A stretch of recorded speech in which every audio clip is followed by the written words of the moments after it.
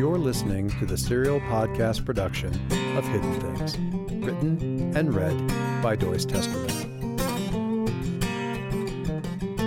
This is episode 28, brought to you by Edie Gonzalez.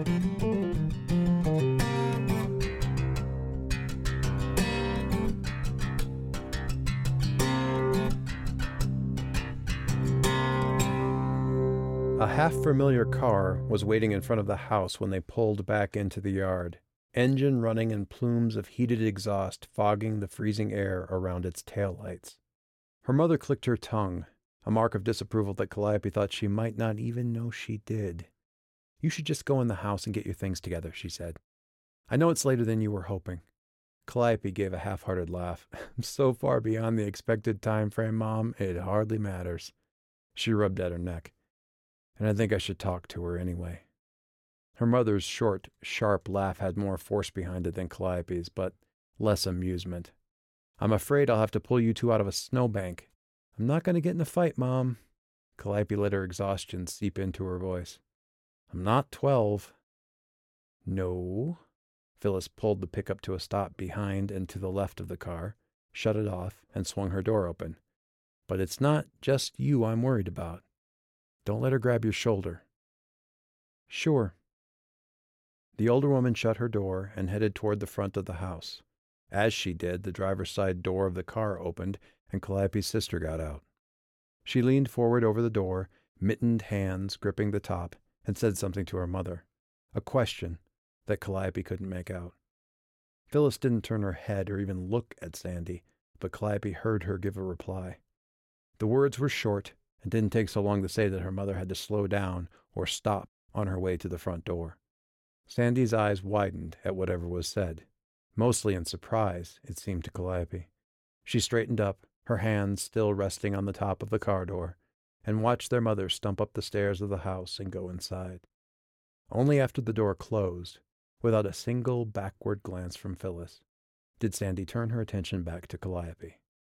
Their eyes met through the slowly frosting front window of the truck and the swirling fog of car exhaust, and Calliope got out of the pickup. Cold air bit at her face. The snow didn't crunch under her feet as she walked toward her sister. The temperature had dropped to the point where it almost seemed to squeak when stepped on, like styrofoam. She stuffed her left hand into the pocket of her coat as she went, and let the right hang. "Hi, Sandy." Calliope supposed she had the right to indignation and anger and a sense of betrayal, but even the thought of mustering that kind of emotion wearied her. "I guess you took care of the sheriff."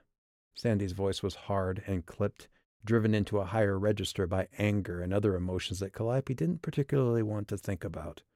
Her job with Josh had given her years of experience dealing with people in bad situations who'd been driven to the edge of what they could handle. Her sister's voice, her whole demeanor was uncomfortably similar. On the one hand, it gave Calliope an idea of what to expect and how to deal with it, but on the other, it made the whole thing seem like someone else's problem, not her life at all. "There was nothing to take care of," Calliope said. "We visited for a while in his office, then he called the friendly detectives back home, and everything got straightened out." Back home. The corner of Sandy's mouth twitched downward.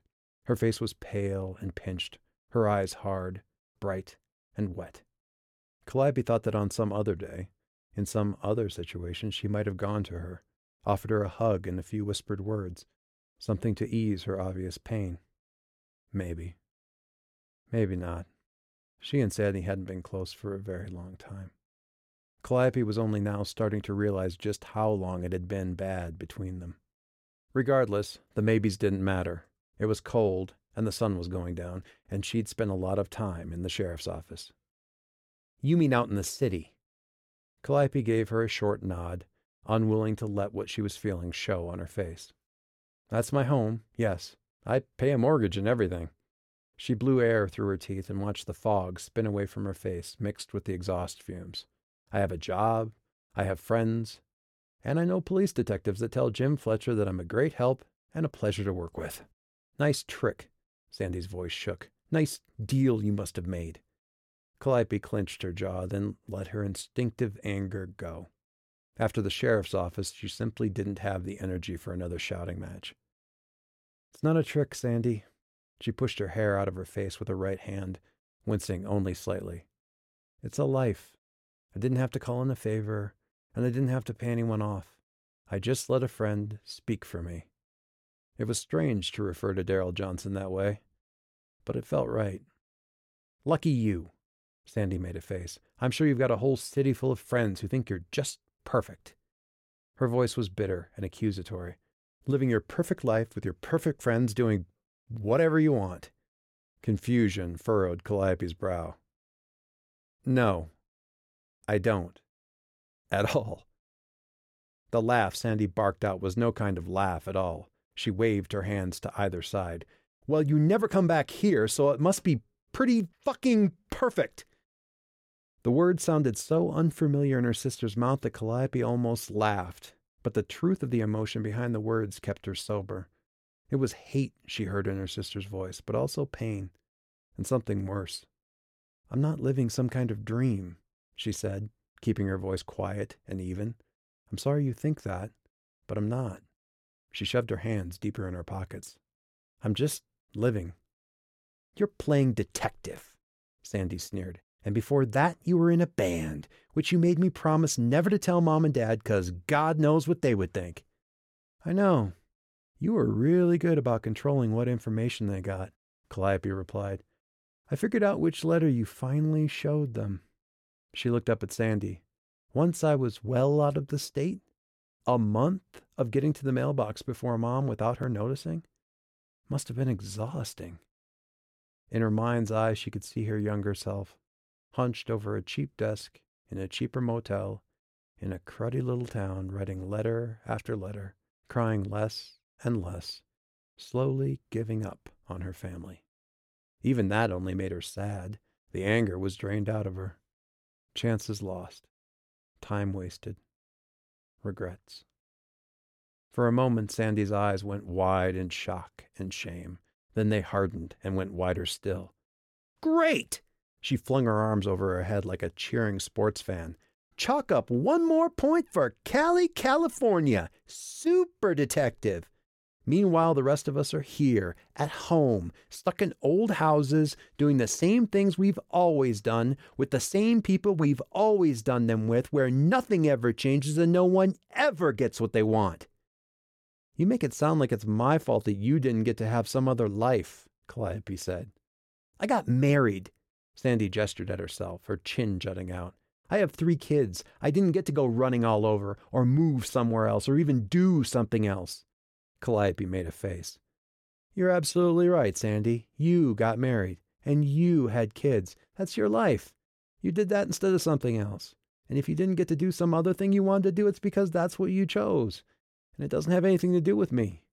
She gestured at her sister. It wasn't the only option you had. I couldn't. You wouldn't, Calliope continued. I'm sorry if you want to blame me for everything in your life that you didn't get to do, but fuck off. She waved her hand through the fogging air, shoving her sister's sorry protests away like the trash they were, and almost didn't notice the twinge of pain.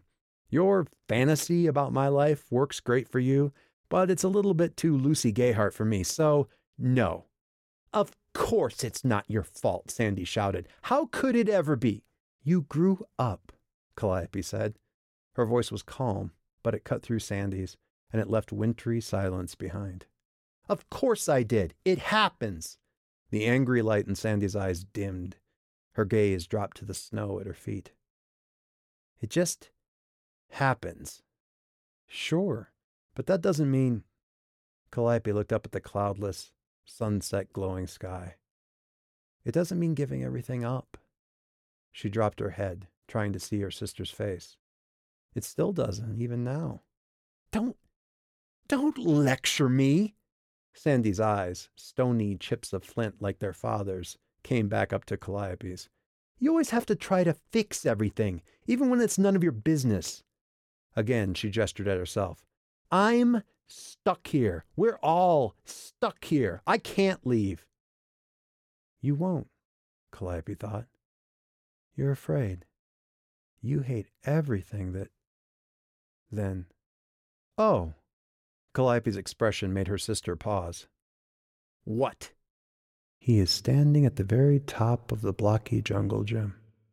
It's his favorite place to stand because he can see so much of the playground and everyone can see him. He's standing at the very top. It's his favorite thing to do.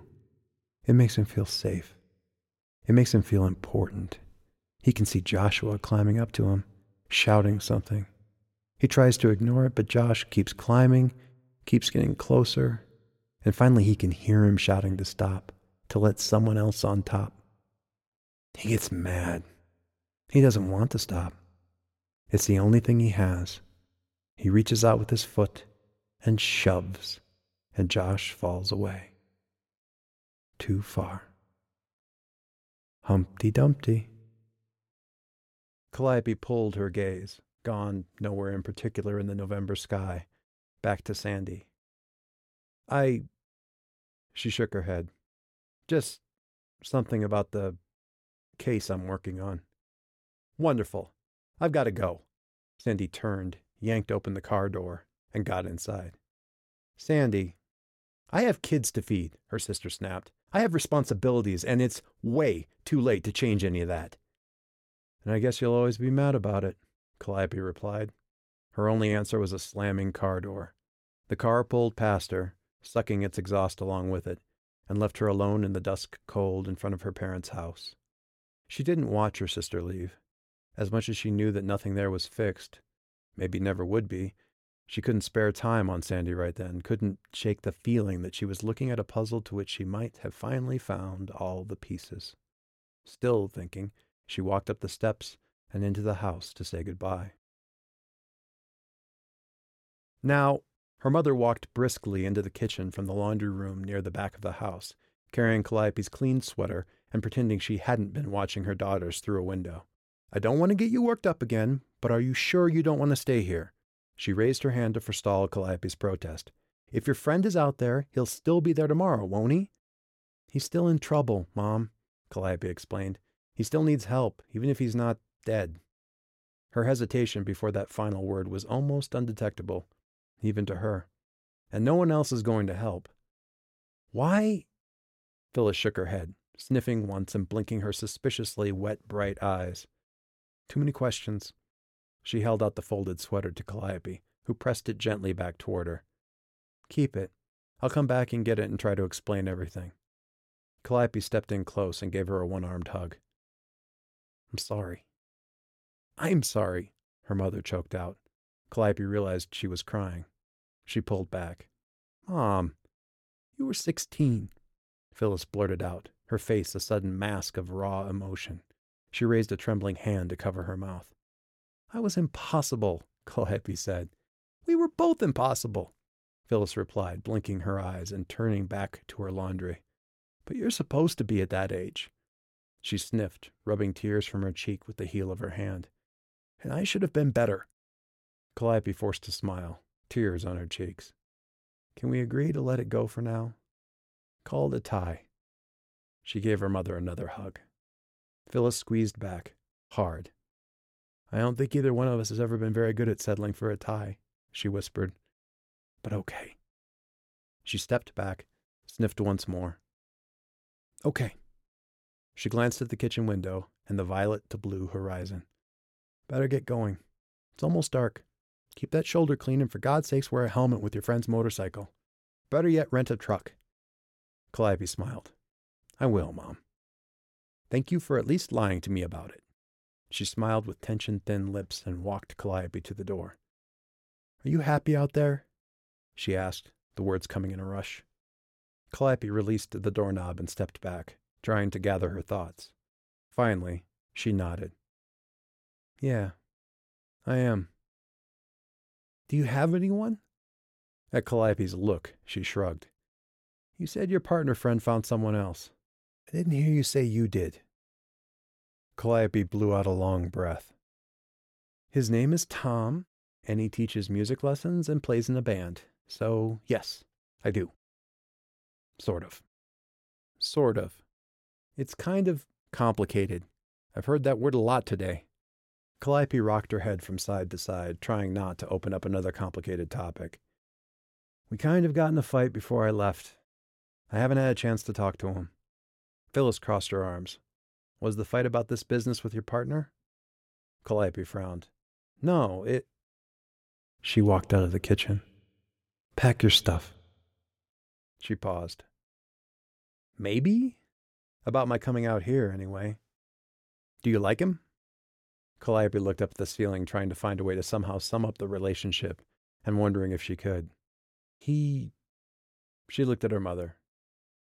He gets up in the morning, earlier than he has to, and makes me coffee before I go to work. Every day? When he wants to get on my good side. Phyllis regarded her daughter, her arms still crossed. Calliope's eyes narrowed slightly. You don't think I should be doing this? Her mother shook her head. I think you need to do what needs doing, but don't...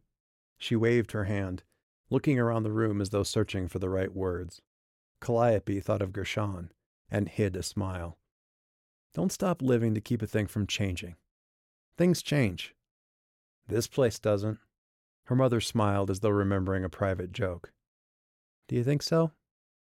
Calliope had no answer, and Phyllis opened the door. Be safe. Come back. Calliope leaned over and gave her a kiss on the cheek. Love you, she whispered, and stepped through the door. Her mother watched her from the screen door until she was out to the mailbox and down the road far enough that the trees cut off vision. To Calliope, it seemed that was the way it had always been. Watch us leave, but figure we'll get back on our own. The packed snow and gravel of the road stretched out ahead of her between nearly empty fields. Hope she's right.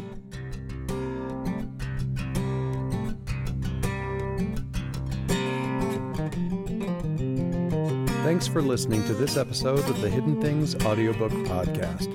This DRM-free production was made possible by the Hidden Things Audiobook Kickstarter backers and is released under a Creative Commons Attribution, Non-Commercial, No Derivative Works 3.0 license. As always, watch out for the hidden things.